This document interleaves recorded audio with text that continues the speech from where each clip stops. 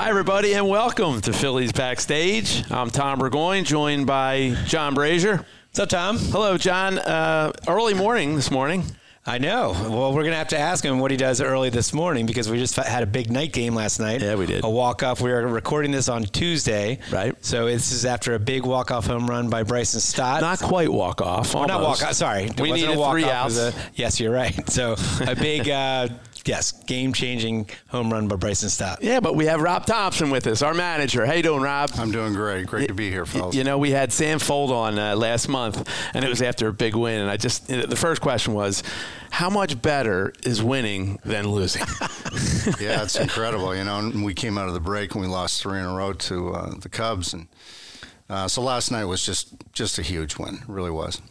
I mean, baseball is such a game of momentum, right? So we before the All-Star break, you go down to Miami. The Marlins have always been a notoriously tough opponent for us, right? Thorn in our side. Yeah. But we sweep, and then we go to the All-Star break feeling great. Then you get swept by a team that's 20 games under 500, and then all of a sudden you come back and beat one of the best pitchers in the game, right? On a home run by a young player. Yeah, it's just the ebbs and flows of the season because prior to the Miami series, we had lost 4 in a row. And so we went into that series and played really well, and we pitched really well. So you get the momentum. All of a sudden the break hits, you get 4 days off, come out of the break, and you kind of flat, kind of rusty, lose 3 in a row to a team that arguably you should beat. But so last night it was just huge. And it's got to be exciting, too, with all the young players. And they've been doing it all year, but really since you've kind of taken over, you see guys like, Bryson Stott last night. You see Matt Vierling. You see Derek Hall. You see, Garrett Stubbs with some great moments. So it's got to be very exciting for you, especially someone from a player development background, to see these young guys perform well. Yeah, it's really neat, because like you said, I spent a lot of years, 16 years in player development. So my goal always as a coach, manager, field coordinator, farm director was to see our young guys go to the big leagues. And so now I sit in this chair, and it's just fantastic seeing these guys come, and then they perform, and they bring this energy level that, the veterans sometimes don't have because they've been around it and they're used to it. But these guys come in here and they just inject energy across the board. They're performing. Stott is doing great. Vierling is really playing well. Derek Hall has had some big hits for us. It's just so infectious. And Nick Maton, when he came up, did great things for us. So it's really neat. Kudos to our player development system. And these guys have come up here and they're relaxed now and they're used to it and they're playing well. Yeah, nice. And you mentioned the All-Star game, and not that you would use it as an excuse, but can it be a momentum killer some seasons? Have you seen that before?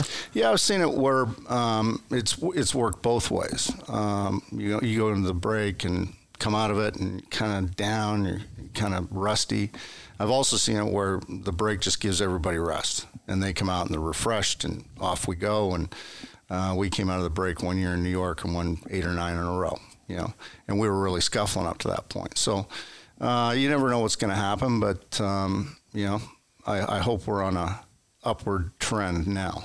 Yeah. Rob, you've had a great career, and I love how people's journey, right? Because baseball, sometimes, you're a great player, you step into something, sometimes you're a minor league guy, never make it to the majors, and sometimes you go through player development, some guys just get into coaching right away. Let's go back in time. You grew up in Sarnia, right, Ontario, which is, I guess, close to Detroit, right? Yeah. Closer to Detroit than Toronto. That's correct, yeah. So I guess my first question is, growing up, were you more of a Tigers fan, or were you more of a Tigers than Blue Jays? Tiger fan. Well, when I was growing up, the Blue Jays didn't even exist. Obviously. Oh. So I was always a Tiger fan. My father was always a Tiger fan, our whole family. And so we were an hour from Old Tiger Stadium, so often we'd drive down and catch a Tigers game, sit in the upper deck and have something to eat and watch Mickey Lolich and Al Kaline and Willie Horton and all those great players of the past. And that's kind of, where I fell in love with the game. In that old stadium, too. That was a barn. That one. It was great. It really was. And when you're up top there, you're really up top, Oh, yeah, right? and it's downhill. Yeah, If you want to go down and get something to eat. Now, you're also, I grew up playing ice hockey. I've played mites, squirts, peewees, bantams all the way through high school. So you did the same thing, right? Oh, yeah. So winter was hockey, and then summer was baseball. So I played hockey until I was 16 or 17 years old, and then I chose to do the baseball route, and it worked out. Went to junior college in Port Huron, Michigan, and then I went to the University of Kansas, and then I was drafted in 1985. And you had a couple older brothers, older brothers who were into baseball. Your one brother was, I guess, drafted by the Expos, right? Yeah, so at that time, Canadians couldn't get drafted, so he would sign actually as kind of a free agent. But he got to Double-A, and he was kind of a backup catcher all the way through. He only played 1 year. And then he got released, and it was just something he wanted to try and see. And he went back and got his engineering degree, and now he's retired. But he had three companies. He had three companies and very successful. So, but yeah, two older brothers. I was always the bat boy. My father was a coach, and so it was the game was just part of my life. Yeah, were you the younger brother? You're getting dragged to games, and you're and being teased, and go get me a hot dog, and go pick up that ball over there and grab the bat. Yeah, I was the guy. Could you have gone the hockey career? No. So you were a better baseball player than a hockey player. I was a stay-at-home defenseman that I could check, and at that time you could fight back then when you were kids, but I wasn't very talented hockey player. I tell you what, growing up in Philadelphia playing hockey, we had a home-and-home series with a team from Mississauga, Arundel, I think the team was called. And I just remember just going up to Canada. That's, when you grew up in Philadelphia playing hockey, you're like, oh my God, that's the Mecca, right? Yeah, sure. And Canadian. Still is. Yes, totally intimidated playing against Canadian teams. Well, John's real claim to fame is because we grew up here, Rob, and the Broad Street Bullies were our team, and John has had the opportunity to play with those guys in some of the alumni games. Yeah, I played like 5-6 times with the Flyers alumni, and I'm the only non-NHL guy in there, so I'm trying to keep quiet, and I was totally intimidated. And then I started, the more you get out there with Joe Watson and Brian Propp and all those guys, so much fun. Did you ever drop the gloves with Schulte? No, Dave Schultz, you just didn't drop down. But I did play with Dave one time. And what happens is you play against these all-star men's league teams, right?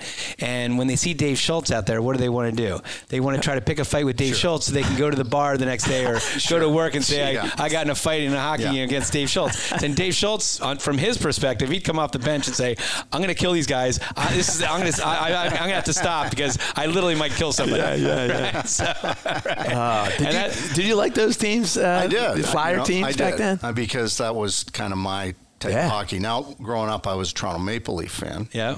But I did enjoy watching the Flyers because, Bobby Clarke was a great player, Rick McLeish. They played the game tough. A little dirty at times, but I don't mind that sometimes. So. Yeah, see, he had like Borja Salming, that's right. He had like this, this great skater, this and that, and then you get the Joe Watsons and the Dave Schultz and the Bob Kelly, like just beating on people. Right? That's right. I remember playing the Flyers in the playoffs one year. The Leafs playing the Flyers in the playoffs, obviously, and they just eliminated Salming.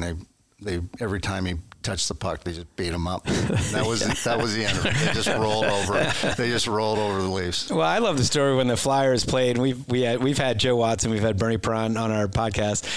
When we played we were one of the last teams to play against the Russian, the Red Army. And they walked off the ice. They did. Ed Van Imp gave somebody like a hip check, just knocked him down. Yeah, and then Joe told the story that Ed Snyder went in there and said, "You're not getting paid if you guys don't get out there, play the rest of this game." Yep. And obviously they wanted to get paid, and they came out there, and it was great. I think the Flyers were one of the few teams to beat the Red Army. Yeah, you're absolutely right. Yeah, and I remember watching that game on TV because they did this, a circuit, I guess. They played Montreal and Toronto and Philly and the Rangers. I forget who they played, but I think Philly was maybe the only team that beat them. I think so. And the interesting thing, too, on that was that Fred Shero actually went over to Russia and learn techniques of like what the Russians did. So he was well versed on how the Russians played, and as you know, they just skated circles and they just moved the puck quickly, sure. And the Flyers basically just kind of stood at that blue line and basically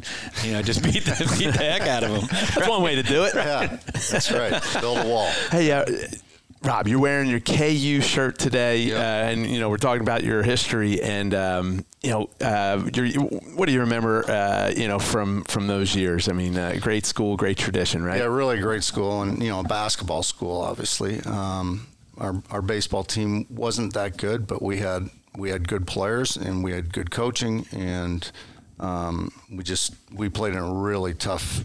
It was the Big Eight then, and Oklahoma State and Oklahoma, they were fantastic, and we just couldn't get over the hump. But great schooling. I had a wonderful time. I have a lot of friends there, still keep in touch and visit. I like to go in the winter and see a basketball game at Allen Fieldhouse, and if you haven't done that you need to put that on your bucket list, because that's a fantastic. Yeah, that's right up there with Cameron and Pauley Pavilion and the Palestra. Right. Yeah. Now do you still have the highest single season batting average record? I'm not sure.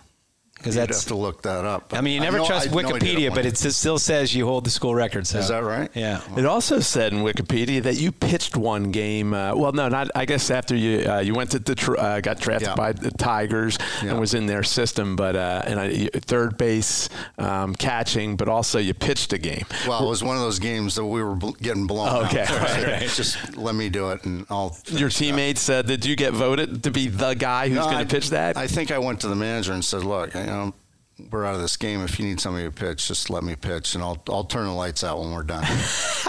And how'd you do? Did you do okay? I don't really remember. I don't really remember, but. And this is the part too. Like I love the journey. Again, we talked about that earlier. So in '88, you stop. You realize that's probably not your career. Was it somebody that nudged you into coaching? Was it somebody that was did you have a mentor that said, you know what, Rob, I think you ought to. I think you'd make a good coach. That'd be a good career. Or did you just fall into it? How did that happen? Well, back then in the minor leagues, each team had a manager, and that's it. There's no pitching coach, no hitting coach, no extra coach. So the manager had to do it all. And so it was in spring training, and I was on the AA roster, and I got sent back to the A-ball roster. And I knew, I could evaluate then, and I'm looking around, and I knew that I didn't have a shot here. There was a bunch of younger guys that were running circles around me. So I went into Joe McDonald, who was the farm director at the time, and told him I'd just been married, and I think it's time for me to hang it up. And he said, well, before you leave, please come back and see me. So I went back, and he asked me if I wanted to be the first Detroit Tiger extra coach in their system. Because we had a manager, his name was Johnny Lippon, who had been in the game for years. He was, I don't know how old Johnny would be at the time, but he was probably in his 60s, maybe late 60s, and he needed help with throwing batting practice and hitting fungos and things like that. So I guess Joe had talked to Johnny, and Johnny had coached me before, and so we knew each other, and so he agreed to take me on, and that's where I got my start. And so I was in the Florida State League that year and went to AA the next year with Chris Chambliss, former Yankee and great player. And I spent a year there, and then I went to the Yankees, and I was with the Yankees for. Now, who brought you over from the Yankees? Actually, Dick Roach. So it's a good story. The year I was in the Eastern League in AA, at the end of the year, they were trying to expand the game globally, and so the Eastern League sent kind of an all-star team and a bunch of coaches to Russia to do camps and things like that, just to grow the game. And so I went to Russia. I represented the Tigers, and one of the people that went from the Yankees was Dick Roach, who was my junior college coach. He's the guy that signed Derek Jeter. And so we were talking, and he was asking me, what I made, and did I enjoy it, and blah, blah, blah. And so by the time I got back, I'd gotten a phone call from George Bradley with the Yankees, and he asked me to come. And I got permission from Joe McDonald, and then I went to the Yankees and never came back. Yeah. And again, in player development for them. And then it's great. I guess it must have been exciting for you to then get back into the dugout and on the field. I think, first base coach. I was going to ask you, too, if you're a player development guy and you have that background, if you're going to be on the field, is first base a good place to go? I always think, like, a guy comes up, he gets a hit. Now, this is a guy you might know. Now you're on first base. Do you have that conversation like, hey, you had a good – you're evaluating that at bat? Is that a good opportunity there to do that when you're on the field like that? Well, I guess if you're the hitting coach. Like I like to stay in my lane. So if I'm not the hitting coach, I don't talk to the hitters. Yeah. But if you're the first base coach, now the responsibility is running the bases. So you might talk about a guy's move, you remind them of the outs, where the outfielders are playing, what the situation in the game is, that type of thing. So, I think every job has a lot of value. And if you really take pride in that job, if you really, like Paco Figueroa for us, he takes great pride in being a first base coach, and he's tremendous at it. So he knows pitchers' moves down to a T. He knows what to talk to the guys about when they get to first base, about the outfield arms and where they're positioned and what the situation is. And let's be aggressive going first to third right here. Make sure you don't make a third out at third base. Those types of little keys. Whatever job you have, if you take pride in it, there's a lot of things to do. Yeah, we had Dusty on a few weeks ago, and same. You can just tell. I mean, Dusty. We had him on right after there was a big play that he was a big part timing, of. Yeah. But great example, I guess, Dusty at third base and knowing the outfielders and knowing the guy's speed and and Dusty's another guy that takes great pride in it, and he's. I've said ever since the first time I met Dusty, I said this guy should manage in the big leagues. And I truly believe that. I mean, he's had so much success at the minor league level. He's managed so many games. He is great with young players. He's great with the veterans. He knows the game. He knows the rules. He needs to get a shot. Now, in 2008, Joe Girardi gets the job with the Yankees.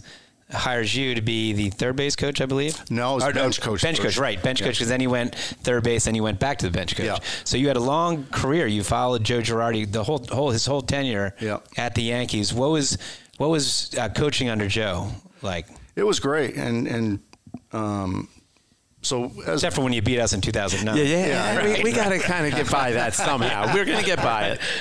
But Joe's the type of guy that lets me do my job, and all I'm trying to do is make sure that we're organized on a daily basis. So I set the schedule as a bench coach, and then make sure that everybody's prepared, including the coaches, the players, and then just be able to give the manager as much information as I can during the game and throw ideas at him, and whatever he takes, whatever he doesn't want, that's fine.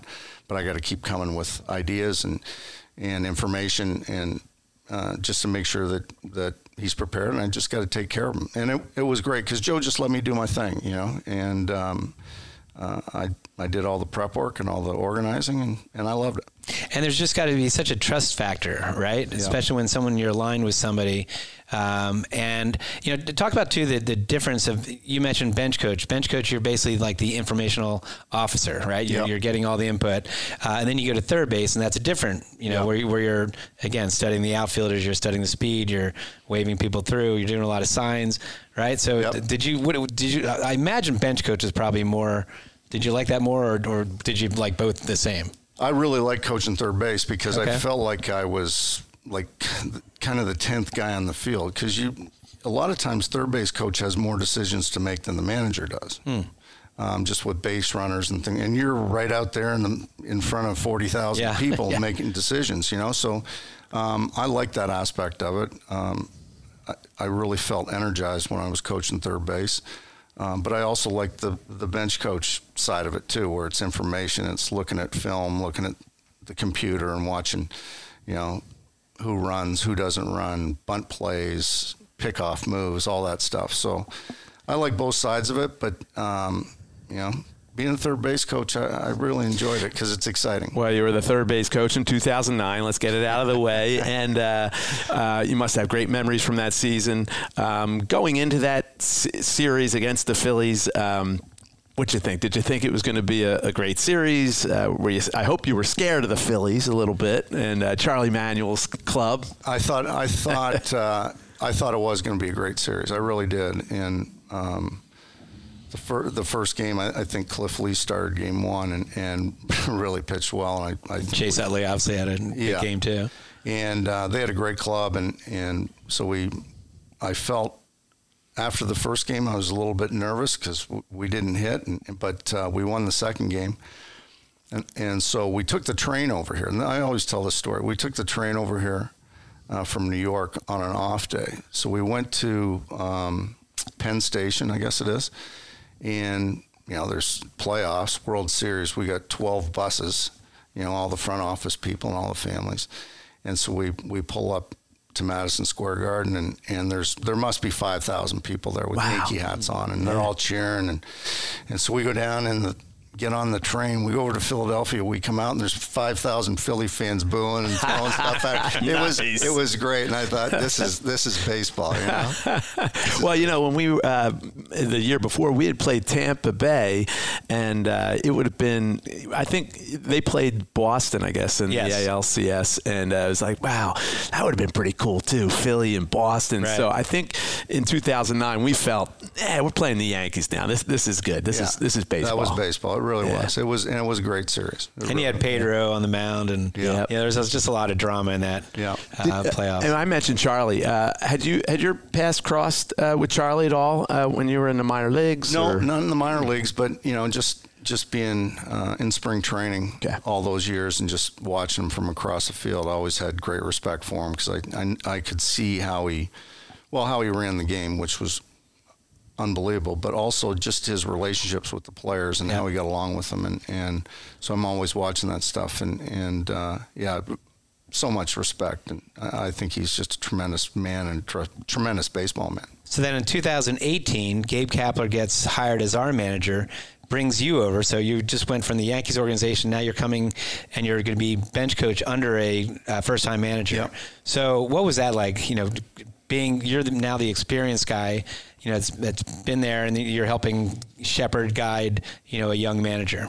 Yeah, it was interesting because Gabe was such a great person. I mean, a great person, and he was another guy that just kind of let me do my thing, and he just kept saying, just tell me about what you see and what you do and how to act and how to do this and how to do that, and what he taught me was a lot of the analytics stuff. And I'm not, I think with the analytics, you have to be sort of have some balance. You've got to take the human side and factor in the analytics with it. But, so he taught me a lot about that. And I think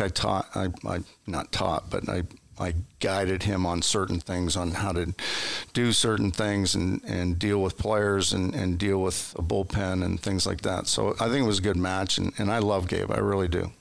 Yeah, and then, of course, you get the big job running the club. A lot of, I guess you take from everybody you've learned, from Little League to your brothers to, how you are, how you handle certain situations. But you also have Joe Torre and Joe Girardi and Gabe Kapler and managers maybe who you've been around. Has that been your experience that you're just taking from everybody? No doubt about it.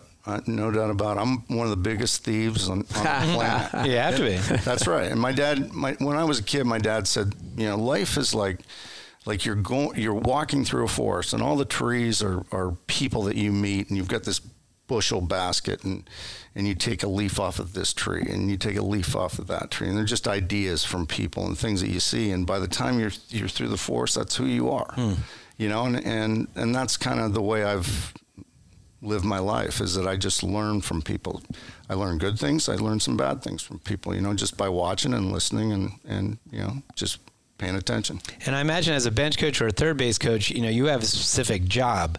When you're the manager, you're the CEO. So did that give you more time to kind of build relationships with the players and kind of, because you're in your own little lane when you're coaching, but when you're the manager, you're dealing, you're the CEO, so you're dealing with the front office, you're dealing with your own coaches, you're dealing with the players, everybody. Yeah. So there's a lot less time preparing. So I have to rely a lot of that. I have to rely on my coaches for a lot of that. And now my job is to get out in the clubhouse and get better relationships with all the players and really get to know them, and so that they trust me, and we have this mutual trust. And and then there's the front office, and there's the media. I kind of feel like I'm the conduit between the club and the fan base. So I take a lot of pride in that and making sure that the information is getting out, and it's getting out in a very professional way, and that there's no animosity. We just, tell them what we're doing, because it's going to the fan base, and we want as many of these passionate fans in our building as we can get every night. And I got a question just on the bullpen. The last couple of years has been a struggle, and even in the first half of this year for a good amount. But I tell you what, since you've taken over, and I don't know whether it's coincidence or it's, the players they're seeing more of a defined role, but the bullpen's just been lights out. Knock on wood, because I don't want to jinx anything. But but I mean, is that what do you describe? Or what do you attribute that to? I think we've always had good arms, and these guys are really filthy down there, every one of them. And I think we've tweaked them a little bit by putting them in different spots and understanding where they should pitch in the game, whether it's the inning or the part of the lineup that fits them best, and kind of sticking to that plan as much as you possibly can, so that they have success, so they get confidence. And also the fact that you don't want to overuse guys, but also you have to make sure that they're getting the proper innings. So you don't want a guy sitting down there for 7 days and then expect him to come in and perform. So you got to make sure that you're getting guys in the game in a timely way. Yeah, well, it's working. Hey, Rob, I'm not sure if John told you, but you are about to be quizzed about your life. Okay. And this is important stuff.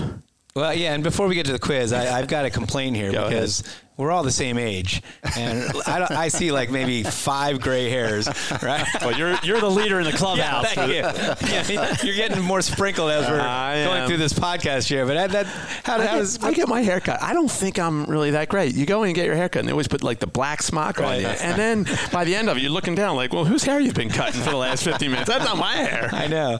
Well, yeah, and it stinks now because when I get a haircut, they put the mirror in the back to see if the back, it's cut right. Big divots and back I'm there. like, you know what? I never see that bald spot. I don't want to see that bald spot. Another divot. So congratulations on the full head of hair and the dark hair. Come see me after the World Series. Yeah, exactly right.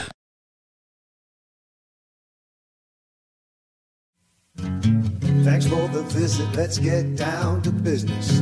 Now here's your chance to show how much you really know. He might get grumpy if he can't stump you with Brazier's Quiz. All right, Rob. So as Tom said, I give everyone a quiz. This is the last part of your interview. It's all about your life. So you have an inside track, right? There's 8 questions, multiple choice. And you have one lifeline. Tom is your lifeline. He doesn't know the questions that I'm asking. I'm usually so if you need lifeline. to use a lifeline, you can use him. But he won't know anything because it's about your life. Tom, what's the bar that we set? Got to get 6 of 8. Rob, how old are your kids? You're probably older kids that. Yeah, 31, 26. So Fanatic Kids Books isn't going to kids books probably not. Do you have any? You don't have any grandkids, do you? No. All right. Well, we'll find something. We'll find something. We'll drop off a little prize pack for you if you get 6 out of 8. All right. You, as we mentioned, were born in Sarnia, Ontario, but I guess you grew up in Corunna. Corunna, yeah. Corunna. Yeah. And Sarnia, by the way, Tom, is the largest city on Lake Huron. I don't know if you knew that. I did not know that. So how about that? All right. So which of these celebrities were not from Sarnia? There's 3 celebrities that are from Sarnia, or at least spent some time, were born. Yep. And one had nothing to do with Sarnia. A hotbed of celebrity is Sarnia, huh? There is a hotbed of slow. How Well, about that? put it this way: there were so many hockey players. I could have gone. Yeah, that's I true, could have too. gone Yeah, hockey. But I That's I true. tried to diversify here. So, all right, A, Rick Moranis, who's comedian actor. Yep. B is golfer Mike Weir, who's a 2003 Masters champ. C is curler Steve Bice. And D is Steven Stamkos, the Tampa Bay Lightning superstar.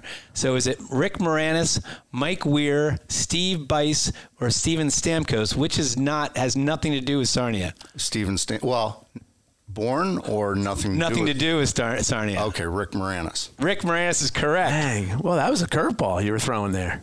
What do you mean? Well, not born, but Well, had. I knew it was Sarnia. He had either born or All lived right. there. Had to do, and he was right there. Rick Moranis. Rob nailed it. He nailed it. So, all right, we mentioned that you played a couple years at the University of Kansas, where you once, we mentioned that held the record for highest single season batting average, still might hold that. Which of these former Phillies did not play at Kansas? Now, they might have had a cup of coffee with the Phillies, but nevertheless, they put on a Phillies big league uniform. Good question. I'm going to mention 4 former Phillies. 1 did not play at Kansas. Left-handed pitcher Mike Zagurski. Left-handed is A. B is left-handed pitcher Les Walrond. C is Steve Jeltz, infielder, who I think is coming in for Alumni Weekend. And D is Kevin Stocker. So you have Mike Zagurski, Les Walrond, Steve Jeltz, or Kevin Stocker. Kevin Stocker. Kevin Stocker, University of Washington. Did you know the other 3 played at Kansas? Not the second one. I knew Jeltz and Zagurski. I loved Mike Zagurski. He was a great guy. All right, question. You're 2 for 2. Yeah. Question number 3. You were drafted in the 32nd round by the Tigers in 1985. Tell you what, Tom, that 1985 draft. Oh my God! B.J. Suroff, Will Clark, Bobby Witt, Barry Larkin, Barry Bonds, I think, Inky, Walt Weiss, Brian McRae, Tommy Green, Joe McGreen, Craig Jeffries, Rafael Palmeiro, Joey Cora, Dave Justice, really? Tino Martinez. I mean, Bobby Thigpen. I mean, on and on. That was a great draft. Oh, yeah. Are you saying Rob would have been a first rounder I think if it I had would been? have. If all those guys were eliminated. Right. That's my point right there. That is a good point. But who wasn't drafted that year in 1985? One of these guys was not drafted that year. So, again, this is adding to there's 3 guys that are going to add to that big list. Go ahead. Randy Johnson. I mentioned Tommy Green. Randy Johnson, Tommy Green, Mark McGuire, Barry Bonds. 2 of them, I think I mentioned You already. did. Yeah. Well, I wasn't expected to go through showed the your list. hand right Yeah, there. so I guess basically it comes down to was Randy Johnson or Mark McGuire? I think it was Randy Johnson. was Not. no. Mark McGuire was Really? 84.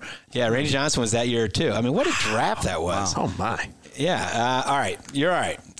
Your first minor league team was the Gastonia Jets, I believe. Yeah. Well, Bristol, one of the first. Bristol, yeah. I was in Bristol first. Bristol, and then went to Gastonia, right?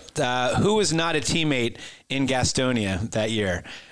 Ricky Cusack, Scott Brandreth, Ken Hill, Dave Meads. The second guy. Scott Brandreth, He's our director of promotion. That's our merch guy. When in a couple of years when there's a Rob Thompson bobblehead doll, he's the one he's the one. You got a little shout out. Yeah. All right, 3 for 4. That's good. You're batting .750. Here you go. All right, number 5. You managed the 1995 Oneonta. Did I say that right? Yep. Oneonta Yankees, short season A in Oneonta, New York. Who was not on that team? Mike Lowell, Frankie Garland, Luke Wilcox, Tom Becker. Second guy. Frankie Garland, who's our lawyer. All right. You're going to get to know all these guys now, right? Through these quiz. All right. You are 4 for 5. 3 more. When you became manager, you should get this one because it was all over the news. When you became manager this year, you became the first Canadian manager since this guy. Was it Bob Gibson, George Gibson, Mel Gibson, or Josh Gibson?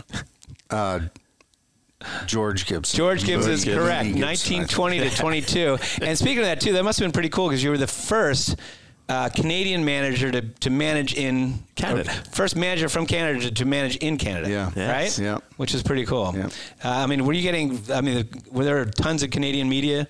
Yeah, there was quite a few. And, I didn't see it as that big of a deal, but they did, and that was fine. And I had a bunch of family and friends there, so it was good. Nice. Good. Nice. All right, you're on a roll. I think you're one answer away from qualifying here. Correct. Number 7, JT Realmuto's uncle is a 2-time Olympic gold medal winner, world champion. He was actually one of the best wrestlers of all time, right? Yep. Just accolade. Did you know that, Tom? I didn't know that. Yeah, John. I just gave the answer. John Smith. You know what? You're going to get this because I was going to say John. Who was the uncle? John Cena, Hulk Hogan, Bill Goldberg, or John Smith? You would have gotten that one right. Yeah. All right. It's early in the morning. It is early in the morning. I've only had one coffee. All right. Last one, Rob. And this is my favorite one. The Fanatic, since Tom's the best friends of the Fanatic had a spy on the Dodgers back in the 80s who would sneak a Tommy Lasorda jersey out of the clubhouse and give it to the Fanatic so he could put it on a doll, and the Fanatic would abuse the doll. And Tommy Lasorda loved it. Tommy Lasorda would go completely nuts. I don't know if you ever saw the Fanatic. He actually fought the Fanatic one time. Yeah. So it was one player on the Dodgers who would sneak, say, Fanatic, here's the jersey. Don't tell anybody I gave it to you. Right? So let's see if you can guess who that was. Was that Dodger Oral Hershiser, Pedro Guerrero, Steve Sachs, or Dusty Baker? I would say Steve Sachs. Steve Sachs is correct. That's a good one, Did you say that because you know Steve Sachs and no, that would be part of the? I thought it was either going to be Sachs or there was another guy on the club that was kind of a wacko. Yeah, funny guy. right. Did a lot of jokes. Yeah. He went 7 for 8. Yeah, it's not bad, Rob. Very well done. Anybody ever go 8 for 8? Yes, I think we had Mike Tolan. I think Ruben did it too. Oh, is that right? Yeah, Stanford guy trying to show off. Well, thanks, Rob, for being our guest. John was complaining that it's way too early in the morning. It's like, and it's like, well, what's Rob? Why does he get here? All you got to do is fill out a lineup card. I mean, wait. Why does that take? I didn't say that. Oh, I might have said that. You said what? To take 8 hours to fill out a lineup card? Well, or you're at 9 in the morning. He's wondering what you had to do to be the best friend of the Fanatic. So nothing. Well, we appreciate you coming on. Let's keep the good times going, Rob. Yeah, we're looking forward to the second half of the season. Yeah, I really enjoyed it, and I appreciate you having me on. Yeah, thanks, Rob. All right, thanks, Rob. And we'll be back right after this. And we're back. Phillies backstage. John, that was great. That's the first time we've had a sitting manager on our podcast. That is true. He was sitting too. He was sitting. He was the sitting manager. Yeah, and I think he's a little upset too that you questioned why he needs to be in so early because all you have to do is fill out a lineup card. So that might be the last time we get a sitting manager. Well, it looks like he gets a workout in. I wanted to ask him, like, oh, what are you going to do for the next, Yeah, he just said he's going to go work out. Yeah. And then he gets to work. And he gets to work. He said he has a meeting at 12, so I guess meets with coaches, and they talk about baseball, I guess, right? Yeah, they talk about the strategy. Right. And go over the relievers and starter who's facing us tonight. Right. And the starter's a young guy, right? Strider, I think his name is. Okay. Then maybe they pop in Bull Durham and watch that. Sure. Play Stratomatic. Well, that was great though, because it's cool when we were talking about it, during the break that I think fans see Rob that post game press conference, and it's baseball, and it's just kind of the same questions it can be like every night. So it's kind of fun talking hockey and Broad Street Bullies, Yeah, and I also love learning the story of someone's journey, especially in baseball where it can happen. Here's Joe Girardi. Joe Girardi was a great player, right? And then it was probably easier for him to transition into the coaching realm because of his name recognition. Someone like Rob Thompson, who played 3 years in the minors, he's someone that's got to build up that resume and learn on the player development side, learn on the coaching side. And I just love the fraternity aspect of baseball where he mentioned, he's in the Tigers, coaching the Tigers system. Then he goes over to Russia and he meets this guy, and then he works with the guy, and then the guy's like, hey, why don't you come over to the Yankees? And then that changed his whole life. And then he gets, with Joe Girardi, builds a great relationship with Joe Girardi, for all those years. And then it's just so funny. Then comes over to the Phillies, gets hired as Gabe Kapler's bench coach. He gets fired. Then Joe Joe Girardi comes Girardi. back. So Joe Girardi comes back into his world. So I love that aspect of baseball. Well, it's a small community, I guess, relatively speaking, baseball is. But isn't that life, John? It is unbelievable because really you go through and it's like, it's a timing and you're at the right place at the right time. It's somebody you met and, it's crazy how things work out. It's crazy. Yep. Yeah. But let's talk about before the All-Star break. Yes. We've had, because I know the Fanatic and you and myself are big fans of a couple bands because we talk music sometimes on this podcast. But Los Lobos is one of our bands we both like, right? And also we love Tedeschi Trucks. Now, Tedeschi Trucks, Susan Tedeschi, is kind of like I would say like almost like a young Bonnie Raitt. Yep, right? Kind of has that bluesy rock and roll, great guitar player too. She marries Derek Trucks, and I know both of us are huge Allman Brothers fans. Yes. Derek's uncle, Butch Trucks, was the original member of the Allman Brothers. Derek, who's, if you ever want to see a video of when he was 13 years old wearing an Atlanta Braves cap playing at some festival, and he's cranking out Layla on a slide guitar, and it was just crazy. Prodigy. He looks like player. he was a tiny kid. I read Eric Clapton's autobiography, and he said Derek Trucks is the greatest living guitar player right now. So he's awesome. I wouldn't argue. And I got to say, those two, so they came to a Phillies game. This is great. So Los Lobos, as you know, I got to become friends with their sax guy, Steve Berlin, who's also a world-famous from producer. This area, right? He's from this area. He's also a world-famous producer. He's worked with tons of other bands, but he is the sax guy for Los Lobos. So I've gotten to know him. Big Phillies fan. And for folks who don't know, like Los Lobos has been around for over 50 years. Yes. East LA, they did the remake of La Bamba, so they do the version of La Bamba that most people know. Yes. Richie Valens, they don't even know Richie Valens anymore. It's all Los But Lobos. a great band. Great band. So anyway, they came to they were opening up for Tedeschi Trucks at the Man. So we invited them to come to the game. So both bands came to the game. It was great. And so I brought Los Lobos gets there first, and I said, hey, before the game, I said, do you want to get a picture of the Fanatic? Sure. So I take the band down. The Fanatic knew, right? The Fanatic knew that Los Lobos was going to be in the building, but didn't know that I was bringing them down Yeah. to meet the Fanatic. Right. So I bring the band down where we get down to the service level. The Fanatic had just finished up the national anthem, and I knew his route. He gets on his four-wheeler up the right field ramp, then comes down in the service level, past the clubhouse, and he pulls around. And again, he was surprised, and I said, hey, Fanatic, look, it's Los Lobos, right? And what does the Fanatic do? He kind of gave the old whoop-de-doo, John. He twirls his index finger around and goes, whoop-de-doo. He doesn't say that because the Fanatic doesn't talk, but he gave that look of band like cracked up. Oh, yeah, because, the band is probably expecting like, oh, my God, it's Los Lobos. And you give the Fanatic gives the old whoop-de-doo. Right? I had to speak for the Fanatic and say, don't mind the Fanatic. He really is excited, and I'm excited to meet you guys, Right. So then the other awesome. part of that story is in the fifth inning, Tedeschi Trucks wanted to meet the Fanatic, which is great. How about these big rock and roll stars want to meet the Fanatic? So first of all, Susan Tedeschi and Derek Trucks might be the nicest people, not just celebrities, just two of the nicest people, engaging, and Derek Trucks' brother played for the Phillies Little League team. And they grew up in Jacksonville, Florida. His favorite baseball team is the Phillies. Yeah. Like, he loves the Phillies because he was on the Phillies for so long in Little League. Yeah. And his dad's a Phillies fan as well. I guess that's Butch's brother, right? Yes. So his dad's a big Phillies fan. So I took Derek into the New Era store, and we got him. We got one of those powder blue. He had a smile on his face the whole time he was here. It was great. Yeah, it was great. Yeah. So anyway, I take it. We're waiting for the Fanatic to finish up the fifth inning. So we are at the front desk where Kelly and Walt sit, right? Front desk of the Phillies. And we're watching on TV because we were going to go down right after the Fanatic routine. Well, the Fanatic was doing a routine of Elton John and was in the pink, purple long rock jacket kind of. Yeah. Right, rock jacket. So Susan says, John, what's the Fanatic wearing there? And I said, well, the Fanatic is doing a Elton John impression, and he's playing a little mini piano because Elton John is going to be playing in concert here in in less than a week. They're promoting tickets. Right. Yeah, so she says, and she says this in such a matter-of-fact way, she says, Derek, didn't Elton just text you?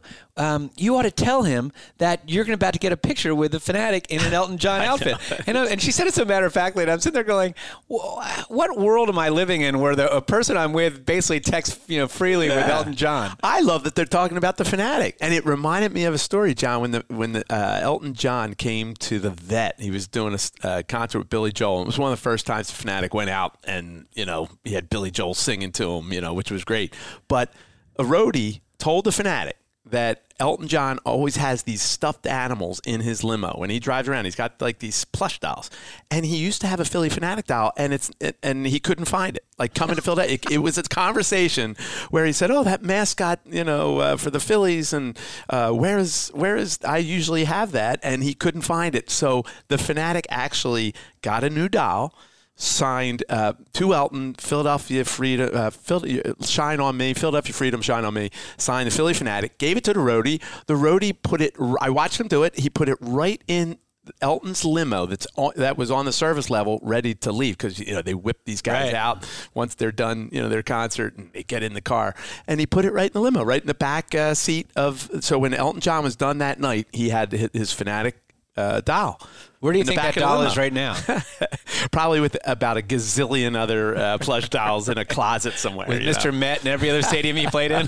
No, but John, that was such a cool day. That's awesome. I don't post a lot of stuff on Facebook, but, I had to post those pictures that we took with Los Lobos and Susan and Derek. It was awesome. Also, during the, it's what did you do in your summer break, right? Yes. So for you went out to L.A., speaking of stars. Even before that, because I hung out with Fanatic out in L.A., but before that, it was an unbelievable time in terms of music because I went and saw Leonard Skinner down in Atlantic City, and then I went to see Elton John, who was unbelievable, John. I mean, and the place was packed, and, it's last time in Philadelphia, so that was awesome. And then it culminated Sunday at the Mann Music Center. Our boy Jackson Brown. Yeah, and it was awesome. Your boy. Yeah, wow, you're a huge Jackson like fan. Brown and it was almost 3 hours, 2 sets, played everything. No, couldn't play everything, but great show. And I saw Sheryl Crow, and the reason why I went to see Sheryl Crow at Parks I forgot to ask you about that. I'm friends with Sheryl Crow's bassist, right? So Robert Kearns used to be in Leonard Skinner, ironically enough, and was in a band called the Bottle Rockets. So and I went because of him. I haven't seen him in a long time. And I got to tell you, I knew every song that Sheryl Crow. You ever go to a concert that I don't know, maybe you're dragged by your wife or someone. She's awesome. Yeah. And you're going to know all this. And her new music is good. Yeah, you forget how many hits she had. Yeah. I got to watch. There's a documentary on her. I got to watch that. But, so we went backstage and hung out, told stories. Look at us. It was a great music time off. But, yes, I went to L.A. All-Star Game. The Fanatic's been to every All-Star Game, John, since 1996. Does the Fanatic love L.A.? No. It felt a little weird being there. And it felt weird for the Fanatic. I mean, I talked to him. He wasn't real keen. Because he likes to be the star? And there's too many stars out there? No, he just was thinking of, Dodgers? Ron Say. Black Monday. And Bill Russell and... Yeah, all Tommy those Lasorda. Tool bags. Dusty Baker played back, he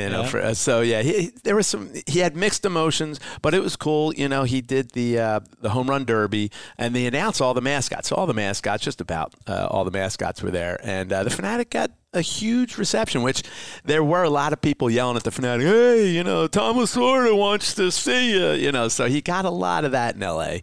And then he worked the red carpet, and that's more the Fanatic speed. He belongs on the red carpet. He did that Tuesday, and then it got a chance to go to the game Tuesday night. Which celebrity was the Fanatic most excited to meet out in L.A.? Whether it's baseball or whether it's music, because I know there was a celebrity all-star game out there. So there had to have been some celebrity that the Fanatic met that was excited to meet. I'm trying to think. It was he didn't have too many runs in with celebrities, no, John, really? As a matter of fact. Yeah, the players, not even really. Sometimes the Fanatic will interact sometimes with the players before the home run derby, but not as much this time. The Fanatic didn't even pay homage to Albert Pujols or anybody? No, because he was on the red carpet before the players came through. So it was a weird year that year because you would think, yes, it's in L.A. and you're going to see stars everywhere, And he didn't run into too many. Well, I got to say, I saw the list of the celebrities, and that's when you know you're getting old. When when we had it in 1996, we had LL Cool J, we had all kinds of like big celebrities that we knew every one of them. Now there's so many celebrities that are, I guess, maybe they're influencers. I was just going to say, or they're DJs, TikTokers, or they're on some TV show that on Netflix that I don't watch, and so it's you kind of starting to feel old that you don't know who the celebrities are anymore. They're playing the softball. It's a little odd, and having Kyle Schwarber out there, I was going to ask Rob. I wonder what he thought. Like, it's certainly Kyle Schwarber's decision to be in the home run derby, but it could mess up your swing, and I wonder if Rob had an opinion in terms of secretly he probably didn't want Schwarber to participate in that. Well, I'm sure he's glad that Wheeler or Nola, who definitely should have, had their numbers to make the team. For sure. I'm sure he's really glad they didn't make the team. Yeah. And you're probably right a little bit. And I think Schwarber, I don't think he laid down for Pujols, but I think if you're going to lose, the way he lost was perfect. Right. Let Pujols. Not that he let him, but right. Yeah, I don't think so, but well, it was a good time. That's it, and it's weird, John. The All-Star game is like a week later, so we're already heading into August here. So. I know, and you know what? We're gonna have Alumni Weekend coming up, and it's gonna be a big weekend with. We're gonna have a Coca-Cola Mike Schmidt replica ring on Thursday. World Series ring on Thursday. We're gonna have a Dan Baker tribute on Friday. Yep. We're gonna have Bake McBride and Ron Reed. Thanks Wall to of Toyota. Fame. Going into the Wall of Fame. Saturday. And on Sunday, we're going to have the 1980 and on the other alumni with special guest. Yeah, Pete Rose is going to be here, John. That's a big deal. Toyota sponsors the whole weekend. So the good news for us is that there's going to be a lot of potential guests for us to get. We might have to knock out a bunch of. I'm thinking maybe Marty. We'll try Marty Bystrom, some other guys. So, Marty. We have to talk to Marty. We'll get into a lot of that 1980 talk. So for sure, looking forward to it. We have something to look forward to, John. Awesome, and some more wins. More wins. Come on, baby. All right. Well, thanks for tuning in, everybody, and I guess we'll see you next time on Phillies Backstage.